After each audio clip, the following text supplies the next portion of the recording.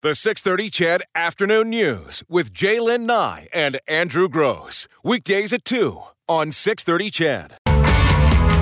Just regarding our last conversation about pedestrians and vehicles sharing the road and this Vision Zero plan, a couple texts coming in. Paul, ex-WG, says, hey, afternoon news crew, education, engineering, common sense, and the circle of life. Happy Friday.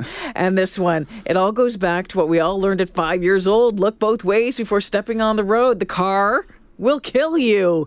Lots of texts coming in this afternoon. Brad and I will get to them after we have this conversation. We'll circle back around, and I thought this was pretty cool. ATCO is showing off the first of some tiny homes the company is building to help military veterans struggling with homelessness. It's a partnership with the Homes for Heroes Foundation. The first Home for Heroes village will open this spring in Calgary, but plans are underway for a similar village right here in Edmonton. The president of the foundation, Dave Howard, joins us this afternoon. Hey, Dave. Hey, thanks for having me on. Well, thanks for joining us. So first off, before we get to a little bit of the details about what's happening in Calgary and kind of the plans for Edmonton, let's start with the foundation. Sure. How did it begin? What need was seen that you said, okay, we need to do this? I'm business partners with Murray McCann, and Murray is the visionary behind the Field of Crosses, which is in Calgary annually from November 1st to 11th. And he approached me with this idea of looking for a solution for homelessness amongst our veteran population and working with tiny homes. And so I partnered with them, and we developed the Homes for Heroes Foundation, and here we are today.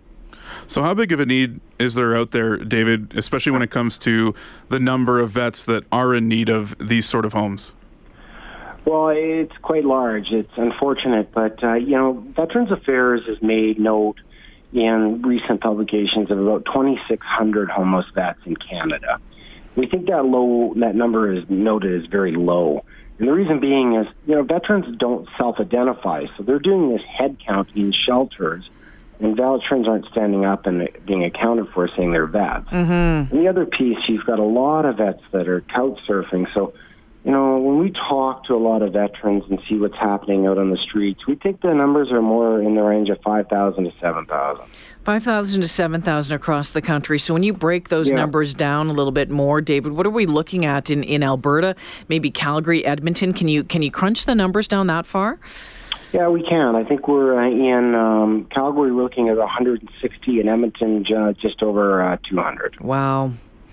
It's unfortunate. And the problem that we're having is that, our vets are leaving the military and having a difficult time transitioning. Mm-hmm. And a lot of these vets are suffering with post-traumatic stress. And it's becoming a bigger and bigger problem. You've seen suicide rates among our veterans climb, and we need to end this trend, and that's what the whole idea of this is, not just housing, it's a full program. Yeah, the transition part from full service out into civilian life is something that is getting more and more attention paid to it. Certainly, I know, the Edmonton Garrison Military Family Resource Center having some transition programs. Amazing group, by the way. Yeah, they do great work up there. So, we're starting to see more transitional programs there, because it's like one day it's you have this brotherhood, sisterhood, this structure, you know what you're doing, and the next day, hey, what's up? And then you talk about post-traumatic stress or OSIs, and that adds another challenge. So I love this idea. We talked about this the other day, and I was telling you how much I love this idea. Now, you couldn't do it, though, without the partnership with ATCO. Tell us about that. Yeah, ATCO has been, is a great partner, and we've had ATCO's come on side at $1.5 million. So that's really getting us a head start in the game here. But the cost of each village is roughly $2.5 million. And so $500,000 of that goes into a trust, so roughly $2 million to build a project. What we're doing is we're leaning on the municipalities to get us the land.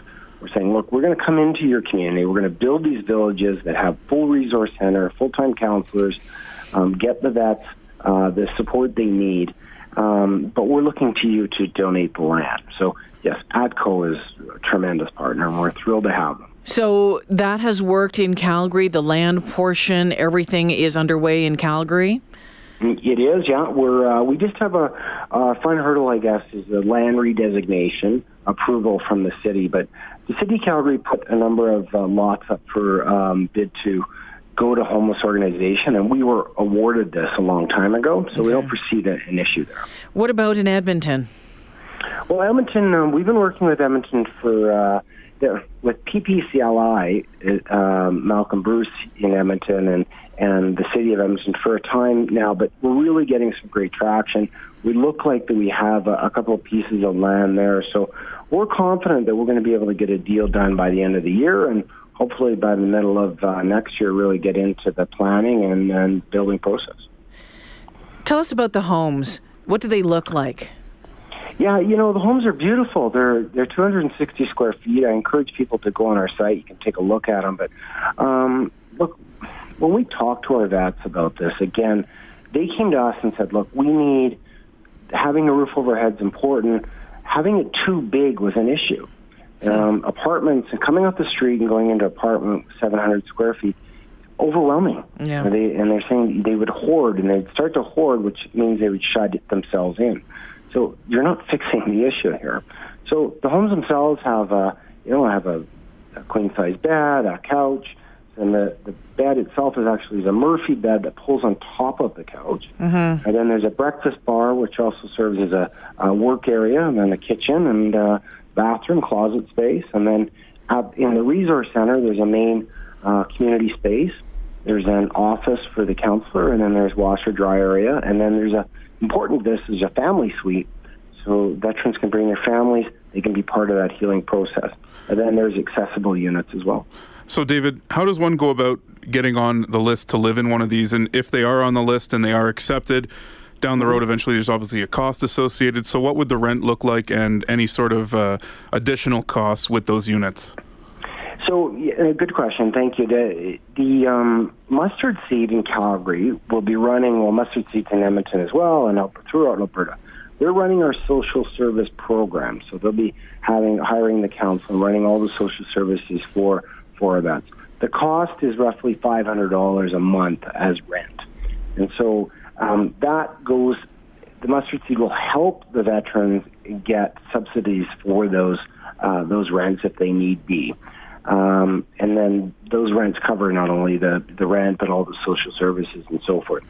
And our vets are working through the Mustard Seed in their locations to get on the list and apply. And there's a needs analysis that's done, and we want to make sure we're able to help them and they understand what issues that they have. And if there is any alcohol or drug issues, prior to moving in any home, they would go into a facility, a dry out facility, then into the home. But important to this is to know that they actually have a home to go to when they've completed any of those programs. I was just thinking, when you talk about that $500 for rent, that might be a lot for some of these folks.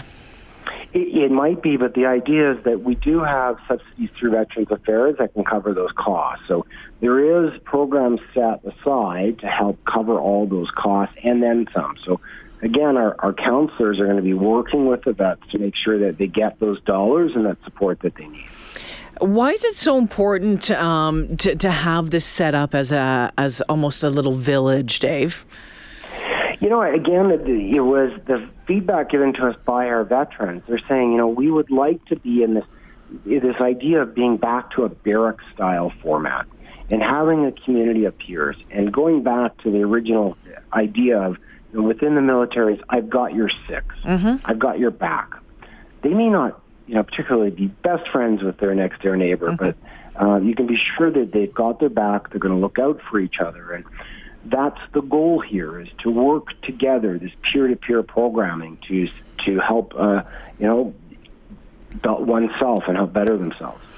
Okay. David, is there a certain amount of time that these veterans can live there? Is there a capacity? Is it 6 months? Do you need to sign a lease? Is there anything associated with that? No, the time is, again, back to what the vets have said to us. So what we've taken out of it was that traditionally we believe that the healing process is going to be a couple of years. And so vets came to us and said, look, we don't want to be there full time. we would like to actually move out and move to a more permanent full-time home. But we want to be there for the time that we need the support to recover, to get our lives back in order, and then move out and make room for the next veteran, and they become a mentor for that. So we anticipate it's a 2 to 3 year program. Okay. Veterans Affairs chipping in any cash, Dave? Not yet. Are you hopeful? Are you optimistic? I'm hopeful that they do come aside. I think that we've had incredible support from the community. The issue, what's interesting is the issue of veterans and some support that they have is a lot of the cities and provinces believe it's a federal issue, and the federal government says, well, yeah, it is, but it's kind of overwhelming for us right now. So it's this ping pong match, and so what happens is nothing happens. So unless we get private enterprise like ourselves, we've created this, we're entrepreneurs, we're creating this program. I have a full-time job that I work at, and as does Murray, and we're putting shipping forward to get this done. And I think that if you take private business and individual citizens together, I think we can do incredible things. Before we let you go, when you're looking at the Edmonton model and about when it might be a reality, are you willing to put a date on that yet? I'm not. I'm confident that we could get going. And there's two things. One is I think we can get land approval and assigned to us hopefully by the end of this year. And then you have to go through the process in regards to getting your land redesignation and making sure you get your building permits and so forth. So I think that is a process. So I'm thinking that by the summertime, maybe into the fall, that we could actually have that planned out. But the goal here is to build a village in Edmonton that has between 20 to 26 homes. Wonderful. Okay, and so two villages, so we're going to do this again too.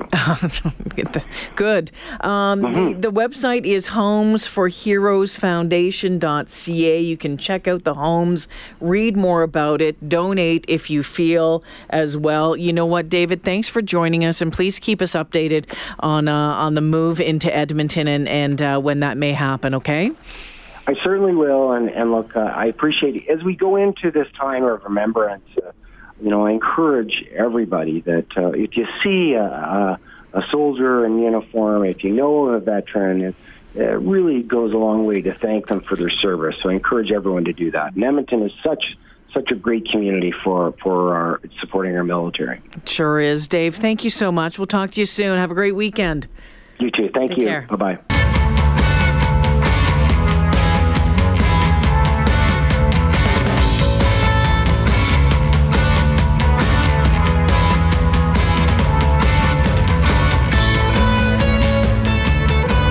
Thanks to Dave Howard for telling us a little bit more about the Homes for Heroes Foundation. And yeah, like he said, he's hoping to have the land approval done by the end of this year, and maybe next year we can see that work being done in Edmonton, this little tiny home village for homeless veterans. And we know we know in this city about there's a homeless issue.